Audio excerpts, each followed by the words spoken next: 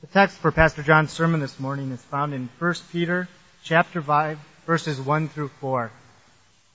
Therefore, I exhort the elders among you, as your fellow elder and witness of the sufferings of Christ, and a partaker also of the glory that is to be revealed, shepherd the flock of God among you, exercising oversight, not under compulsion, but voluntarily, according to the will of God, and not for sordid gain, but with eagerness, nor yet as lording it over those allotted to your charge, but proving to be examples to the flock. And when the chief shepherd appears, you will receive the unfading crown of glory. Probably the issue that the elders have spent more time on in recent years than any other issue is the issue of how to provide pastoral care for about 1,100 people scattered all over the Twin Cities. You'll notice in verse 4 here, it says that the chief shepherd is going to come one of these days, perhaps very soon. And when he comes, there's going to be a reckoning with his under-shepherds for reward or not. And so there's a sobriety and an earnestness that comes over this whole issue when you see it in the light of eternity. We've been convicted in recent years, especially by texts like Hebrews 13:17. Your leaders keep watch over your souls as those who will have to give an account. In texts like Acts 20:28, be on your guard and for yourself and for all the flock, among which the Holy Spirit has made you overseers to shepherd the church of God, which He purchased with His own blood. And you can hear the kind of seriousness that is in Paul's voice when he says that to the elders at Ephesus. They are overseeing and caring for the church which He bought with His own blood. You don't play games here. You're not cavalier about this. You're not breezy. You will be called to account. The great shepherd will come. How did you handle and work for and shepherd and serve those whom He bought with His own blood? Now, over the years, it's been 4 or 5 we've been working on this. What has begun to emerge is a kind of district pastoral care eldership. And Tom Steller is going to come in a few minutes and make some closing comments about the details about that, and you'll see something in the comments there about it. The idea is that you divide the Twin Cities into districts. You have an elder in each district and deacons in each district and small group leaders, and as a team they labor to shepherd the flock of God together with the staff here. The aim of this whole thing that you're going to be learning more about is to build a people of God. Through the Word of God, through prayer, through all the manifold ministries of care and encouragement, to build a people of God who have in their hearts and in their minds a vision of God. Holy, glorious, gracious, wise, sovereign, all-sufficient, all-satisfying. People who have a vision of God and who savor that vision in worship, strengthen that vision through all the manifold ways of nurture and encouragement, and spread that vision of God through deeds of kindness and local evangelism and world missions. So the goal is to be a church after the New Testament, with people whose hearts are filled with God, ministering to each other, reaching the world. What I want to do this morning, before Tom comes, is put this in a biblical context that Rick just read to you, 1 Peter 5, and it became more relevant than I thought it would be as I pondered it. Let's begin verse 1. Therefore, I exhort the elders among you. Now, I asked the question, here he is at the end of the letter, got one more chapter to go. He's been talking about all kinds of things, about suffering and about being good citizens, about submitting to the powers that be, being good husbands and wives. And I asked myself the question, why a special word to the elders? Paul didn't do that. Paul has no special word to the elders in his letters. Why did Peter, at the end here, feel like, I've got to say something right to the elders? Now the clue that gave me one answer at least to that question is the word therefore, which unfortunately is totally missing from the NIV. Very hard to preach if my people only sit with NIVs in their lap, because I'm going to base half this sermon on a word that is not in your version. And that happens over and over again with the NIV, so I just plead with you, if you like the NIV, also have another version which is more literal, like the NASV or the RSV or the Old King James. There is a therefore here. Therefore, I exhort the elders. In other words, something's been happening or something's been said, and therefore I exhort the elders. So I backed up. What is it that has been happening that makes him feel like he wants to say this particular word to these elders? So back up with me to chapter 4, verse 12. We'll just get ourselves up to speed here in the context. There's a fiery ordeal coming on these churches. He's writing to churches in 5 provinces. And there's a fiery ordeal coming upon them. And they're not supposed to be surprised by it as though it's something unusual. See that in verse 12. Then in verse 13 of chapter 4, he says that it may be that we Christians will have to suffer with Christ, and then we'll rejoice at His glory when He comes. Now, that juxtaposition, that putting together of joy in glory and suffering with Christ immediately reminded me of verse 1 of chapter 5, where he says, I'm a fellow elder, I'm a witness of the sufferings, and I'm going to be a sharer in these glories. I thought, fellow elder, witness to suffering, share in the glory. You just referred to that in verse 13 of chapter 4. Christians might need to suffer with Christ, and then they can rejoice in the glory that's going to come when He comes. There's something going on here, perhaps, in this link-up of suffering and glory as He moves toward an exhortation to the elders. You see it even more clearly, I think, in verse 17 of chapter 4. This fiery ordeal is not merely demonic. It may be demonic. Persecution is, in one sense, always demonic. But look at the way Peter now describes it. For it is time for judgment. This is God's work now. For judgment to begin with the household of God. And if it begins with us first, what will be the outcome for those who do not obey the gospel of God? If it is with difficulty that the righteous is saved, what will become of the godless man and the sinner? Now those verses have to do with the whole church. We all see that. This fiery ordeal that involves persecution or something is God's judgment that begins at the household of God and then moves out to the world, experienced in the church as a purifying, refining fire, and experienced in the world as a punitive, condemning fire. What's it got to do with elders?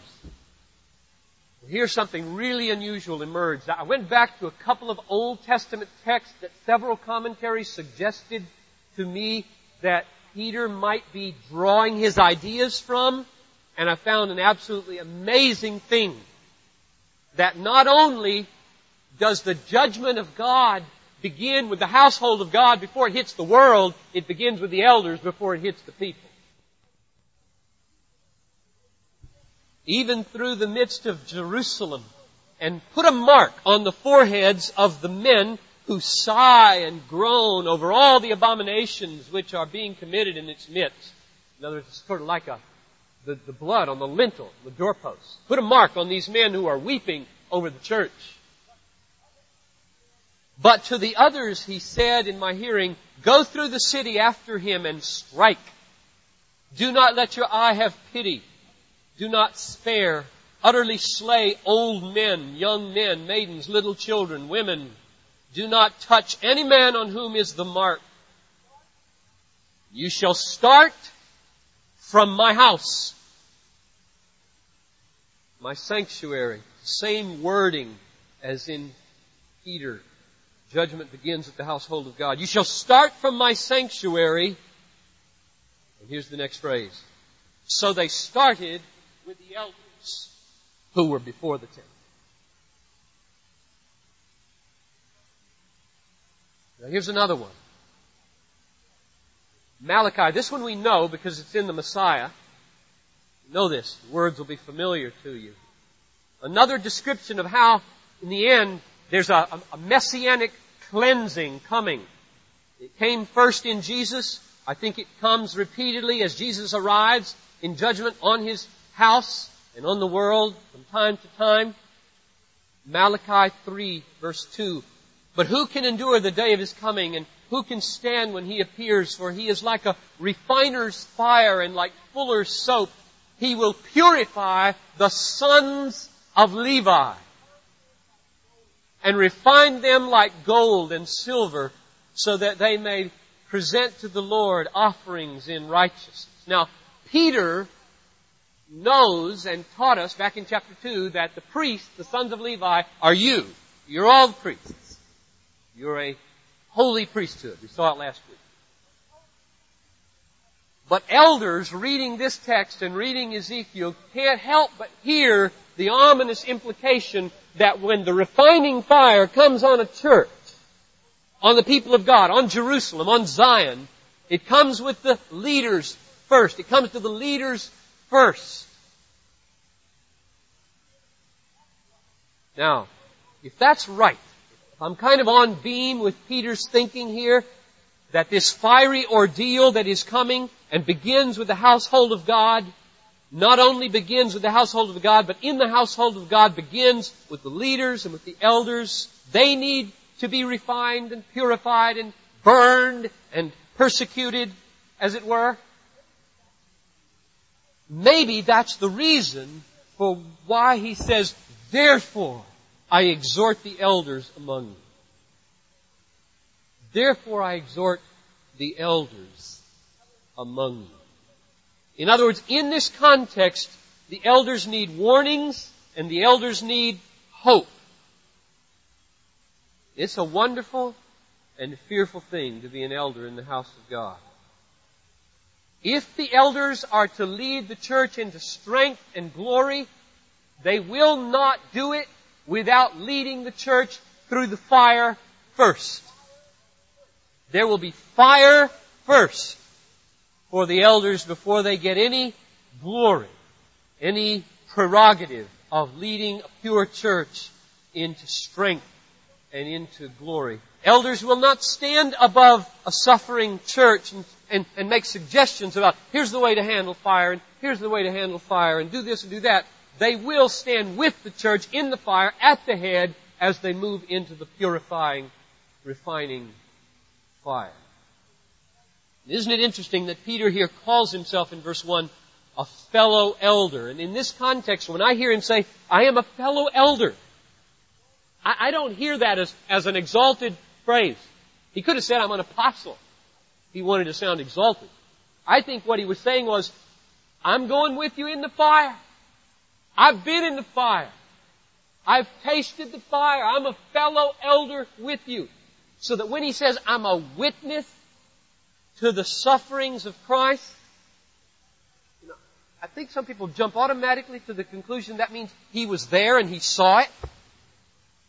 But when you say you're a witness to something, it also means you tell about it and you illustrate it. You show it. You bear witness to it in yourself. And that may be here also. I'm a martus. The Greek word for witness is martus, from which we get martyr. Because the final witness was the experience of suffering with Jesus as you lay down your life for Him. Therefore, what Peter wants the elders to see here, I think, is that there is fire coming on the church. It will be painful. The judgment is serious. No one will escape. And it will hit the elders first. Now he gives them the warning. What kinds of things do elders need to hear in view of this reality? If to be a leader in the church is not to be above the church, watching the church suffer and kind of being like air traffic controllers during a crash, but rather in the plane, saying move this way and that way and feeling the smoke and the dip and the dive and going first. What do they need to hear? Well, it's amazing. Peter gives 3 warnings, one great word of hope. He warns against 3 typical failures of elders in this situation. He warns against laziness, he warns against greed, and he warns against pride. Or, to put it another way, he warns against the lust for ease. I've known pastors who get so tired of the ministry, they pour all their time into their hobby. Spend all their evenings in the basement doing woodwork. 20 hours a week on a hobby. They're just burned out. They can't take it anymore. And they just drift over into life of ease. Or, he warns against lust for money. We've seen enough of that. He warns against lust for power and prestige. Let's just take these one at a time and I'll show them to you. Verse 2. Shepherd the flock of God who is among you, exercising oversight, not under compulsion, but willingly or voluntarily, according to the will of God. Now, I'm just guessing here that behind that word, not under compulsion, there's something that's distracting these elders, or could distract them, so that they need some goading. He's saying, don't be like a mule that needs a bit and a bridle to do your pastoral work. Don't be like a mule who kind of just stands around and doesn't know what to do and needs some external goad. Come on, be willing, be voluntary in your work. And so I thought maybe it's laziness. It could also, though, be fear. Especially in this issue of suffering and the refining fire that hits the elders first. Maybe they're saying, well, shoot, I can do without that. I'd rather just have it easy. And if that's the mindset, the elders will stop being elders. They won't take it. Or they won't sign up in the first place. It's too hot in the kitchen. And so maybe fear is a disinclination. And he's saying, don't be like that. Don't be the kind of person who needs external compulsions. And that's why when Tom stands up here and we're praying this morning, God's going to raise up 12 qualified, gifted elders in this year to complete our vision. We're not going to twist any arms. We're going to state it like it is. We're going to give you a packet of information that thick, and we're not going to try to make it sound easy, because it isn't. And you have to do it willingly if you're going to do it at all, if you're going to be biblical. Warning number 2, against greed. Verse 2, near the end there. Shepherd the flock of God, not for sordid gain, but with eagerness. Now, we don't pay our lay elders. We pay our vocational elders. That's me and David Livingston and David Michael and Tom Steller at this point. And so that word is especially for us.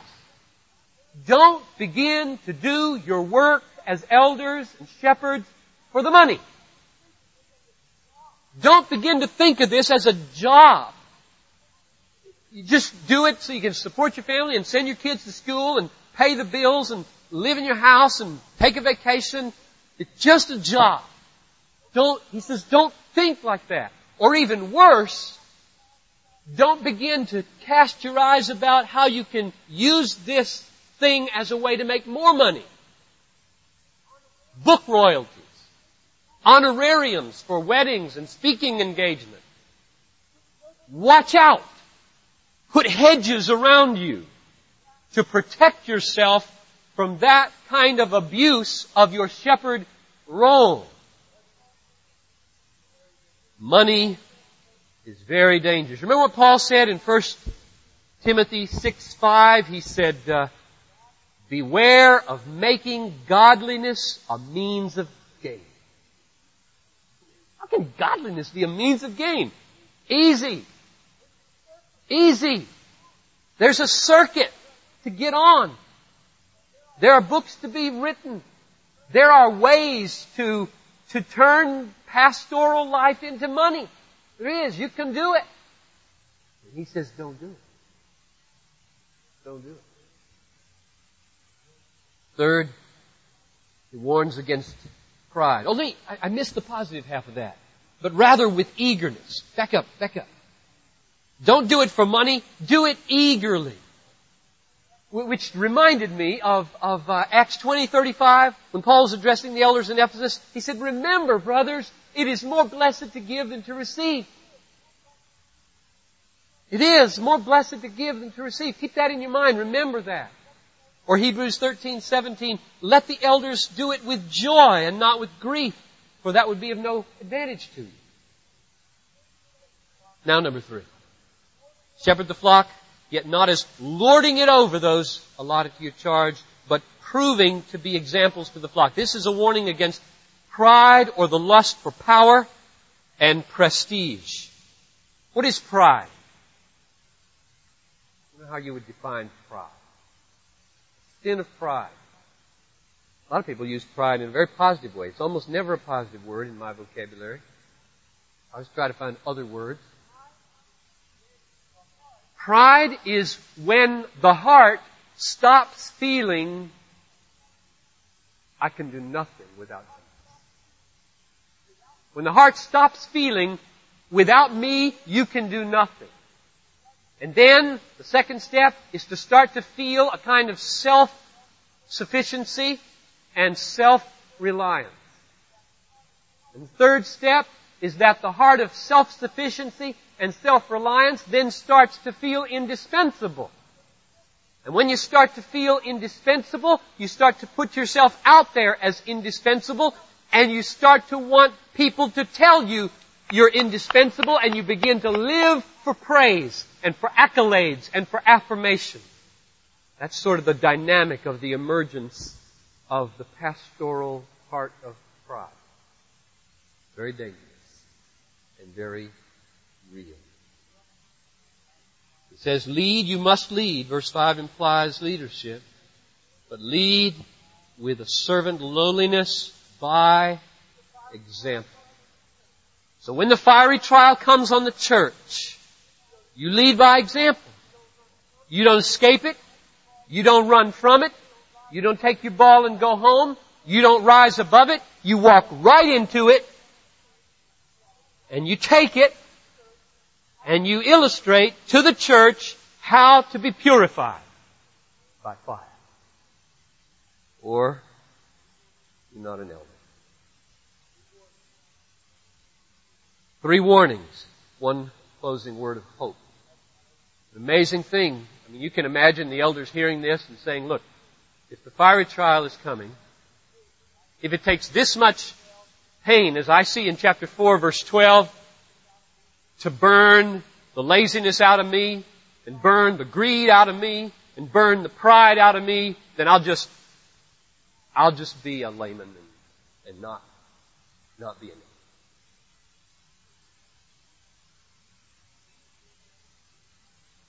When Peter hears that, here's what he says. Verse 4. When the chief shepherd appears, you will receive the unfading crown of glory. Yesterday, Viv Grigg, here giving a seminar on the poor, and he quoted Luke 14:13 like this. When you give a feast, invite the poor, the crippled, the lame, the blind, and you'll be blessed, since they do not have the means to repay you. You'll be blessed because they can't repay you. For you will be repaid at the resurrection of the righteous. Now that's stated every one of you, but it comes especially to the elders. There are there are dimensions of ministry that are thankless.